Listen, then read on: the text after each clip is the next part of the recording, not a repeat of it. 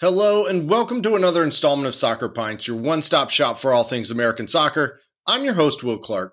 If you aren't familiar, Soccer Pints is an American soccer podcast where we cover everything we can about U.S. soccer, Americans in Europe, Major League Soccer, and many other exciting topics. From time to time, I will be joined by guest hosts, as well as conduct interviews with some of the biggest influencers in American soccer. In addition, each episode, we will be featuring beer from some of the best breweries across the land while we discuss these topics. So while you listen in, grab a pint yourself while we break down the American soccer scene, and as always, support your local brewers. Well, we had a roster release this Wednesday with 24 players being named to the U.S. men's national team's first training camp of the year for two friendlies next week against Serbia and Colombia. So today, we're going to look at who made the squad, and what should we really expect to take away from this camp? I'm also going to answer a few more questions and give my final thoughts of the week. This week's beer feature comes from Charlotte, North Carolina, from one of the original breweries in Charlotte's beer scene. Actually, Charlotte's oldest brewery there is, the Old Mecklenburg Brewery. OMB is known for their classic German-style influences and strictly adheres to the oldest beer purity law in the world, the Reinheitsgebot, which states that beer should only contain 4 ingredients: water, malt, hops, and yeast. And it shows, as all of their beers are of the highest quality, they're fresh, and they're easy to enjoy.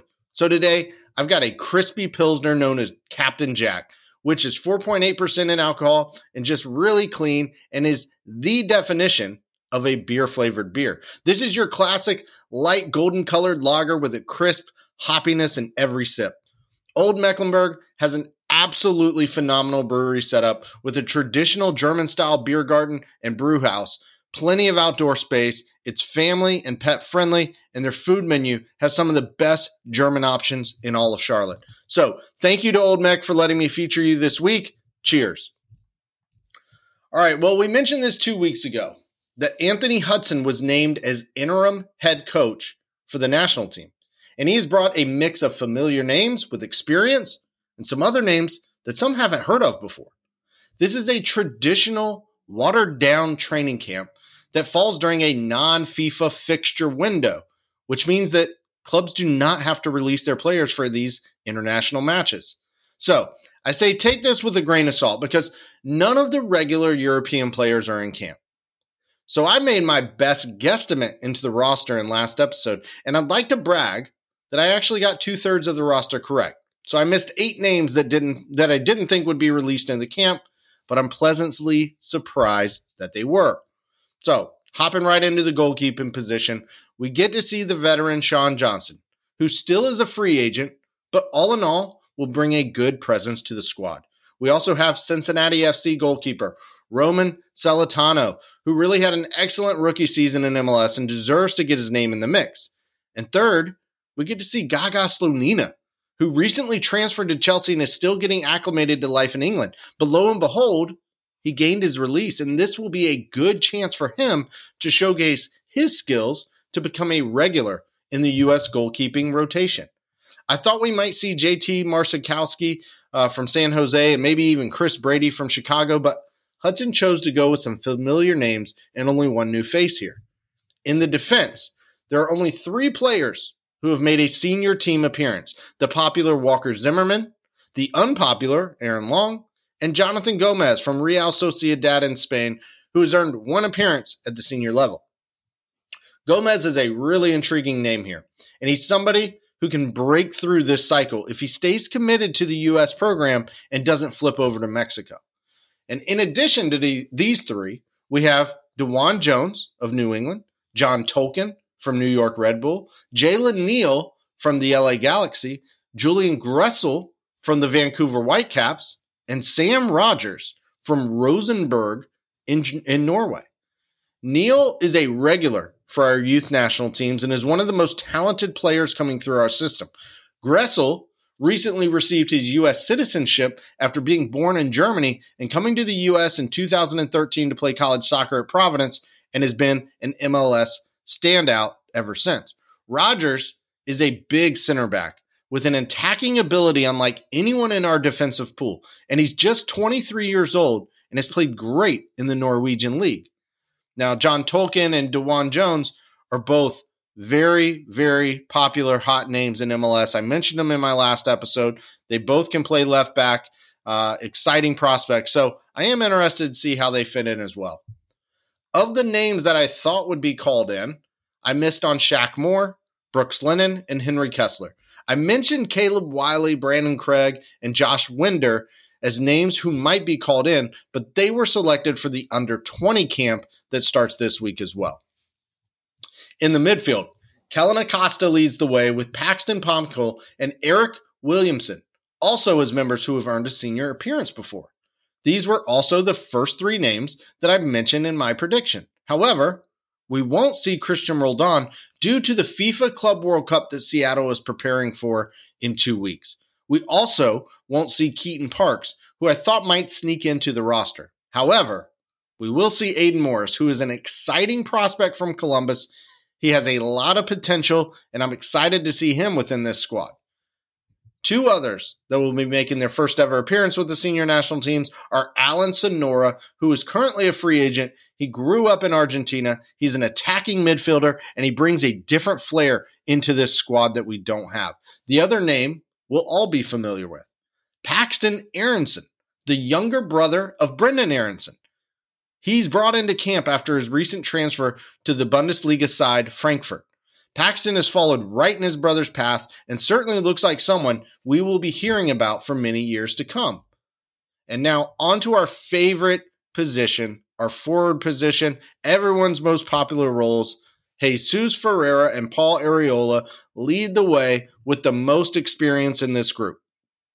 Cade Cowell from San Jose earns a call-up after one appearance in a senior match previously. His teammate, Jeremy Ebubisi, did not get the call-up, however, which is a bit of a surprise on my part considering his success last season in MLS. However, Brandon Vasquez from Cincinnati does get his chance to impress. Matthew Hoppe, who is currently playing with Middlesbrough's under-21 side, was granted release to join camp, and another European-based player in Emmanuel Sabi, who plays for Odense in Denmark. Sabi played for our under-20 team at the 2017 FIFA U20 World Cup. His inclusion, though, is a bit of a head-scratcher. I'm really not sure about him. I don't know much about his game, but just seems like an odd one to bring in. The one inclusion that is really exciting, though, and that I'm probably the most intrigued to watch, is Alejandro Zendejas from Club America in Mexico.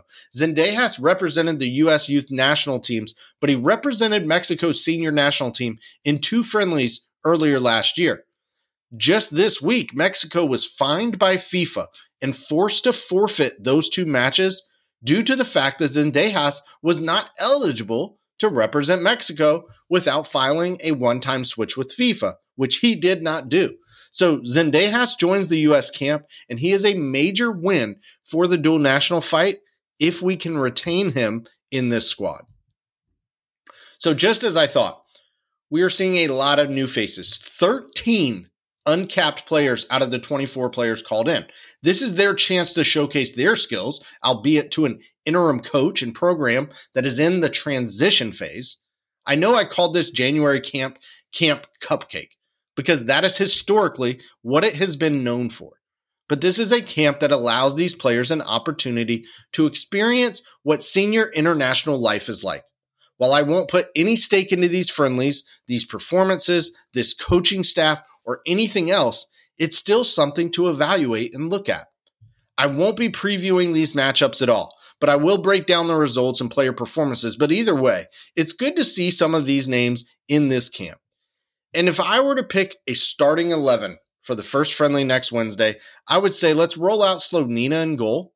Right back is a little tricky to predict because Jones and Gomez and Tolkien are all traditional left backs, but I think Jones is going to go on the right and Gomez on the left to start, with Walker Zimmerman and Aaron Long in the middle of defense just for that veteran presence to start out with. In the midfield, I would expect to see Acosta in the defensive mid role with Paxton Pomkle and Alan Sonora in more attacking advanced center mid roles. On the left flank up top, I would like to see Zendejas with Vasquez central at striker and Areola on the right side. We will see a lot of players swap in during these matches, but overall, it's a decent blend of MLS veterans and some new faces, as every Camp Cupcake is. So, what can we expect from this camp? What will be the takeaways? I think we should expect a lot of these players to get their first caps. Again, there's 13 individuals that have never played for the national team. I think I'm most interested in Zendejas, Sonora, Aiden Morris, and up top, I want to see if Brandon Vasquez is able to step up and finish some chances. I also think it will be a very conservative game plan, given Anthony Hudson is running the camp for the first time and there isn't a ton of experience in this camp. I don't know what kind of rosters that Serbia and Colombia will have, so I'm assuming that this will be a B/C level type of matchup without many A players at all. I think takeaways will be that Celentano and Slonina look strong in goal for the future. I think Jalen Neal, Sam Rogers, Jonathan Gomez, and DeJuan Jones will walk away from camp with bright outlooks for their senior future call-ups in the defense. Also think we'll notice the younger Aronson brother Paxton isn't quite ready for this level. I think we'll also leave camp with question marks with our offense and forwards yet again. Who's going to score our goals? That's always the question. I just still don't see it within this squad. I think the biggest takeaway will be that this camp really doesn't serve much more of a purpose than just allowing some new faces to get some exposure within the U.S. soccer program. And it allows coaches to evaluate them much more closely than just scouting their matches with their club teams. So at the end of the day, I hope we win both friendlies and build some momentum within this group. But if we lose, I won't be losing sleep over it. All right, so time to switch it up and get into the questions for today. First up, why do they even have this camp if it's useless? And it's definitely a fair question to ask, and I don't have much of an answer for you. It is truly a pretty worthless camp. Sure, it gets some outside players the experience of being with the senior national team and incorporating some of the regular youth national team players with some veterans. But this year is even more different, considering we don't have a full-time coach yet. We don't know what system, what style, or what tactics we'll be moving with forward or going forward with. One of the most puzzling questions of the entire week was U.S. Soccer announcing an under-20 camp as they're preparing for their U20 World Cup this summer. And U.S. Soccer took their head coach, Mikey Veras, to serve as assistant at the senior camp. It just seems counterintuitive to take your U20 head coach away from the team that's in the middle of their World Cup preparations. But that's beside the point, I guess. I really don't know why we do this camp. I don't have a good answer for you. It means nothing. And it truly accomplishes nothing. Second question this week. What else could be the delay with hiring a coach? Are they just waiting to hire Greg? And that's another great question that came in. And another that I don't have much of an answer for you. If you listen to Alexi Lawless's podcast this week, you would be brainwashed into thinking Greg is the best fit for the job. If you listen to Landon Donovan during an interview this week, you would think the same thing.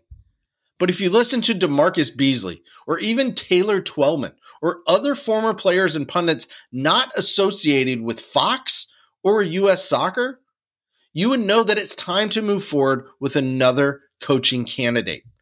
I think the whole Reina Berhalter family drama and situation, we can move on from Greg. And I really think without all of that coming out publicly, U.S. Soccer would have extended Greg and hired him.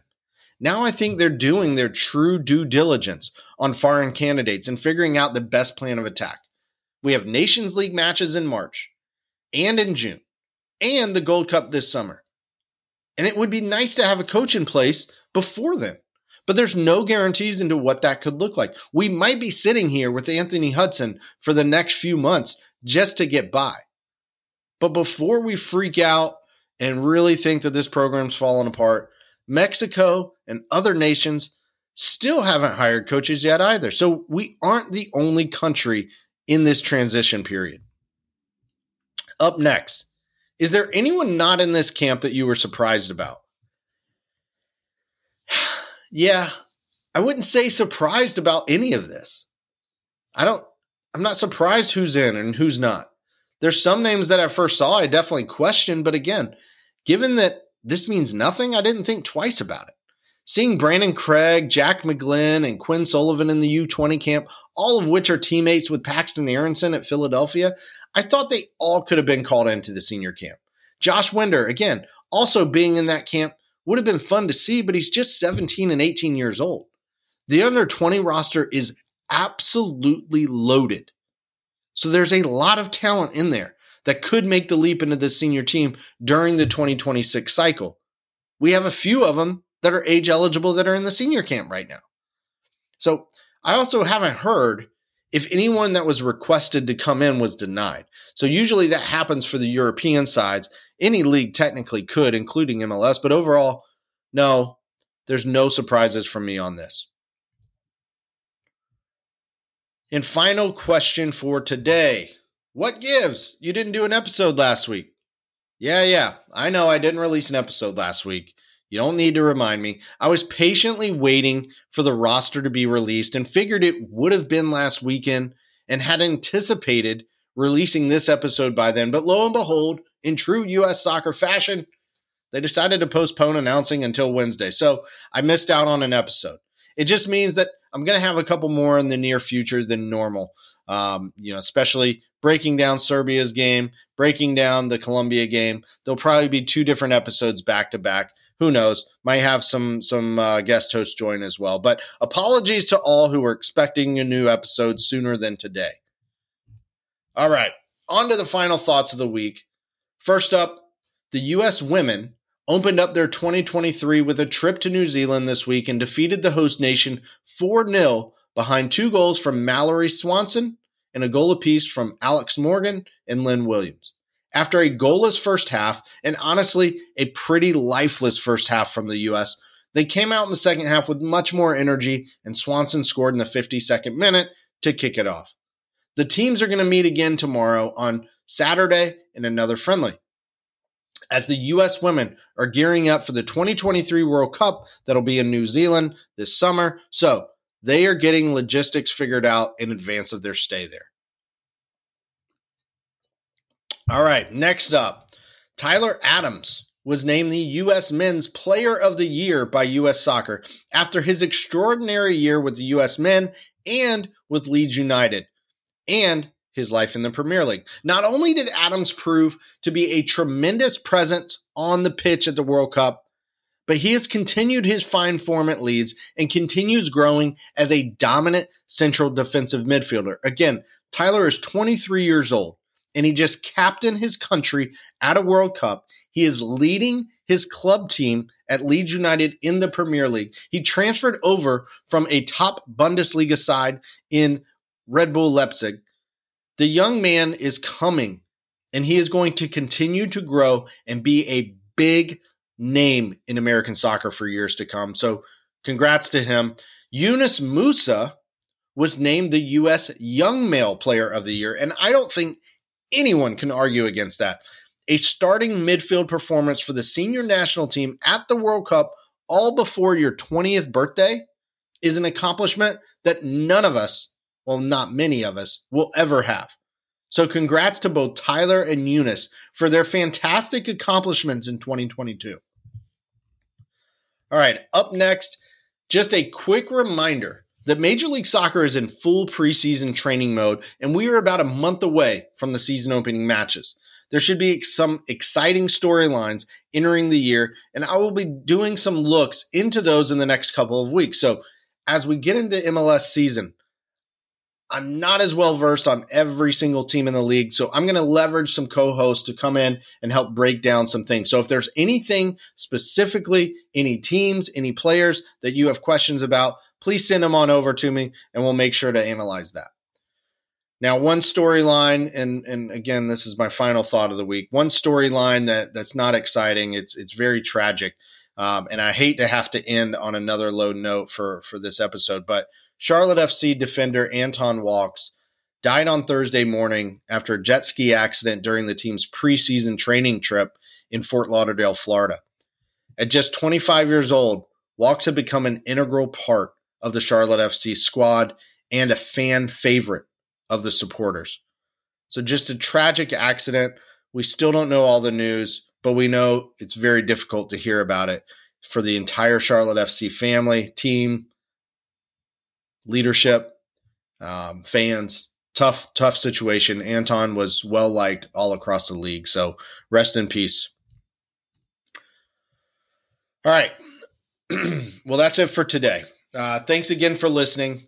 Please continue to share Soccer Pints with others and follow Soccer Pints on Instagram and Twitter. We continue to grow, and I appreciate all the help from each listener.